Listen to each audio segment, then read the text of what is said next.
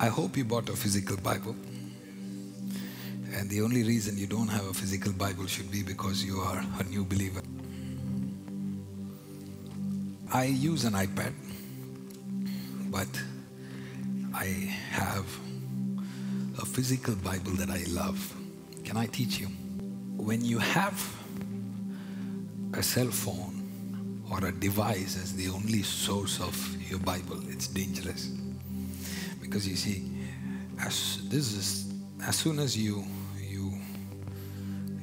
look up, there is a dozen apps that are simultaneously fighting for your attention. Am I right? So you're reading a Bible and God is just about to speak, and suddenly somebody pokes you on Facebook. Do they still have pokes and pillows? I don't have a profile, so I don't know. And just about to have an encounter, and Instagram tells you, oh, your old college friend just sent you a message.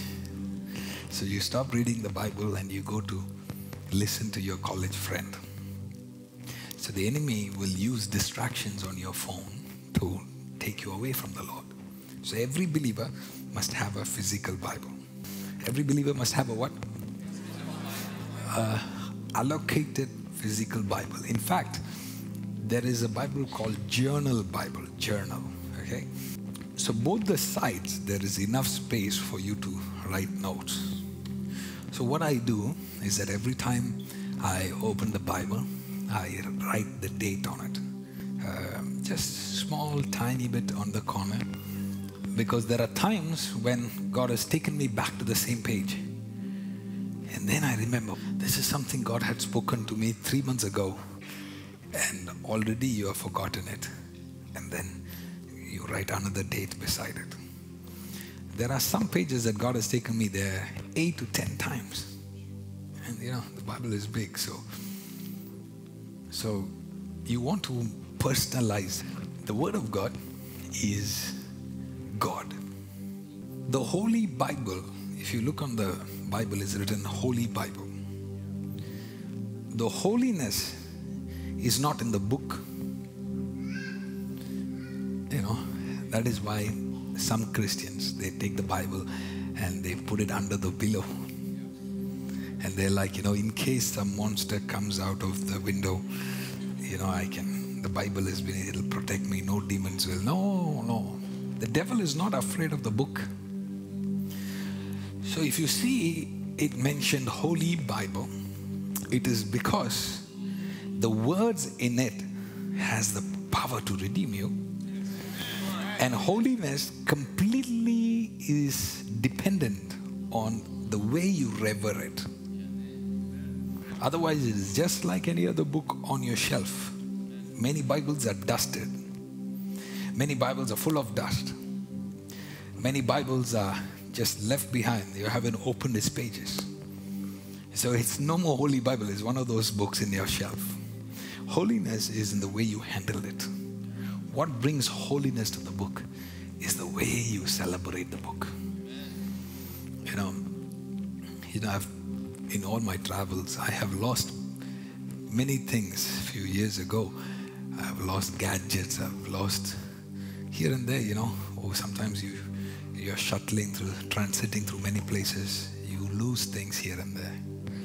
But nothing scares me more than losing my Bible.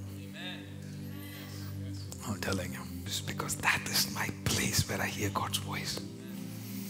I don't want to lose it. Even if I lose everything else that I have, that book, you can take everything. Leave me with that book and I'll come back. Yes, that book is your key of hearing God's voice. There are 3 versions that I recommend. One is King James Version, but many people find King James Version is very difficult English. So then one of the updated versions of King James Version is a close translation is called English Standard Version.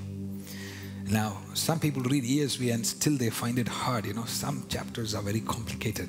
So at that point, for something more simple, you can go with NLT, New Living Translation. But I strongly recommend that you don't read just one version, because the Bible was not written in English. So everybody is trying hard to reach. There are sometimes I read a certain verse in one version, and then I read King James Version, and there are like literally one whole line that they just decided not to use in another version. I'm like, this is crazy. You don't get to do that. And there are things that are mentioned in ESV that you read in NLT and is almost completely different. So sometimes I wrestle with, like, come on, I want to stand and, freak out, because that one line can be life-changing. So you have to be passionate about the Word of God. So what I generally do is I have a King James Version, which is very complicated. So, and then on my Bible app, I use a Bible app called Tekarta. This app, what I like about it is that you can underline a certain word, putting it on her. So Abraham rose early in the morning, took bread and skin of water, gave it to Hagar, putting it on her shoulder along with the child, and sent her away. And she departed and wandered in the wilderness. So that word, I like that word. So I know there is a revelation there. So as soon as it catches my attention, I can just highlight one word in yellow. Did you see that? Okay, and when the water in the skin was gone, she put the child under one of the bushes. This is how I like to read the word. I pick up on words, pick up on lines, pick up on the details. Then she went and sat down opposite him. You see, you can, and what I also like is you can go in, and there is an option for you to write notes.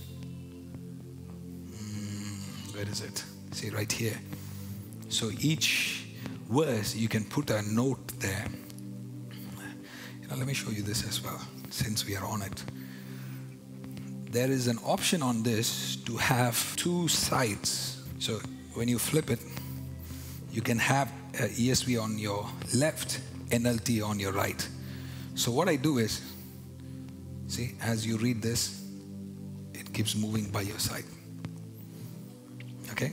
So what I do is I read the Bible in King James, and I read one verse, then I read the same verse in the ESV, then I read the same verse in NLT. So I get a full understanding of the scripture. This app is called Tekarta. So be a passionate student of the Word of God. Last week, a young girl, about 17 years old, she said, I just don't have the interest to read the Bible just like my parents do. So I find it hard to read so many chapters. And I told her this. I said, it is not about how long you read. What did I say? Yeah. It's about how deep you read. Imagine somebody saying, oh, today it is a pleasure reading the book of Hebrews. Like, wait a minute, you read the whole book of Hebrews in one day. Man, there are times when I've been stuck with one verse for 5 days. Just can't move. Because every time I read it, the Holy Spirit started speaking and speaking and speaking. 5 verses. I've struggled to finish the book of Matthew chapter 1. It took me more than 1 week to cross over to chapter 2. So when I hear people saying that, I finished the entire book in one day, I'm like, what is this? Bible reading competition, and I don't know how you do it. You have to digest it as you read it. What did I say? Digest it. You got to understand, the author who wrote the book is inside you.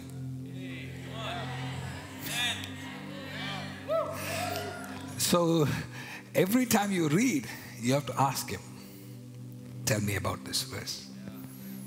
And there are times God will show you videos of what happened. He will give you information that you don't see, and He will put it into your spirit because He's inside you. So don't expect Him to speak in your ears. because He's inside you. Some people are waiting. Hello, son, how are you? No, that's not how God speaks. He's not outside, He's inside. So He speaks to your conscience. So as you read that, so Abraham got up early. Now, this is not what I'm preaching, but I'm just saying. So Abraham got up early the next morning. So for me, immediately I start thinking, wow, I got a key there. The key is lifestyle. Lifestyle. Abraham had a lifestyle of waking up early in the morning. And he did this. He prepared food and container of water. So break it down, see it, read it, understand it, reread it, meditate on it. So instead of you going on Facebook and bragging that you finished reading 10 chapters today, I feel so good. Instead, you read few verses. I wish you get stuck in a verse. Did you hear that? Listen, this is how I would do it. So I'm reading a verse, and as I'm reading, I'm also monitoring the Spirit of God who's talking, and there will be one part where I'll feel like, there's more there. That verse, don't jump to the next verse. Did you get what I'm saying? As you're reading, there will be one verse that will tell you that, oh, this is interesting. If you know it is interesting, how dare you go to the next verse? Stay on that verse. Stay on that verse and reread it. And then you're like, I feel this verse is interesting. I'm reading it and I don't get anything. That means your spirit is not connected with the Spirit of God. So then you have to check, is my spirit silent? And then you wait on the Lord. Take 2 minutes. Sing a song. Sing a song. Nobody is there. Nobody will know if you can sing or not. Just sing. And then read it again. The more your spirit becomes silent, the more you're able to receive from the Spirit of God. How many of you know our God is a talking God? So when you feel like this verse is interesting, don't you dare go to the next verse. Stay on it and say, Lord, why is this verse bothering me? What are you saying? What are you speaking? Reread it. Reread it. It's okay. We have many years to live on this earth. Don't rush reading the word. You know, sometimes people say, but you need the whole Bible. The whole Bible. We need the whole Bible. What they don't understand is the God who wrote Genesis is the God who wrote Revelation. Please don't limit God. God can, listen, trust me when I tell you this, okay? May you experience this. God can speak to you from Genesis, the same thing He can speak to you from the book of Psalms. And the same information He can speak to you from Proverbs. And the same information He can speak to you, Matthew. And the same information He can speak to you from the book of Revelation. So you're like, oh, I was supposed to read that chapter, but I ended up reading this chapter, so now I'm going to have a bad day. No. Don't put God in a box. Don't put God in a box. The reverence at which you head toward reading that chapter is going to make God appear in that chapter. So you can get correction in Genesis.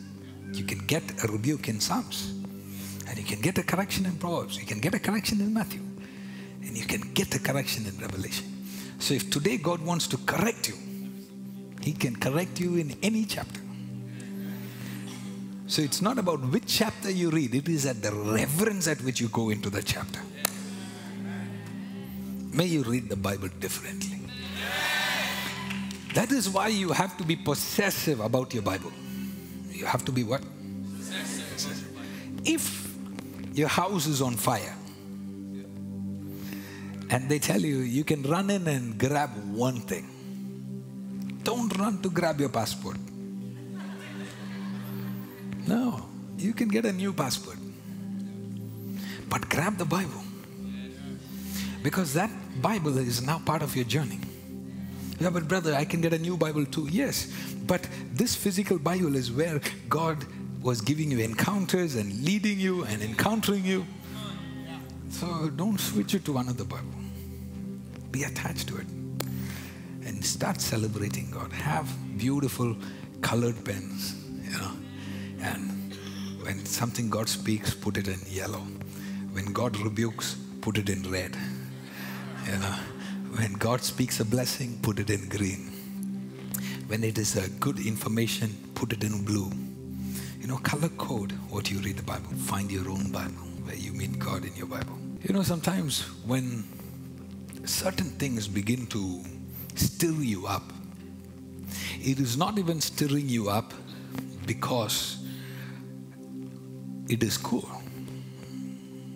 When you're reading your word, and if you feel something is igniting a fire inside you, it's not igniting a fire because it is cool.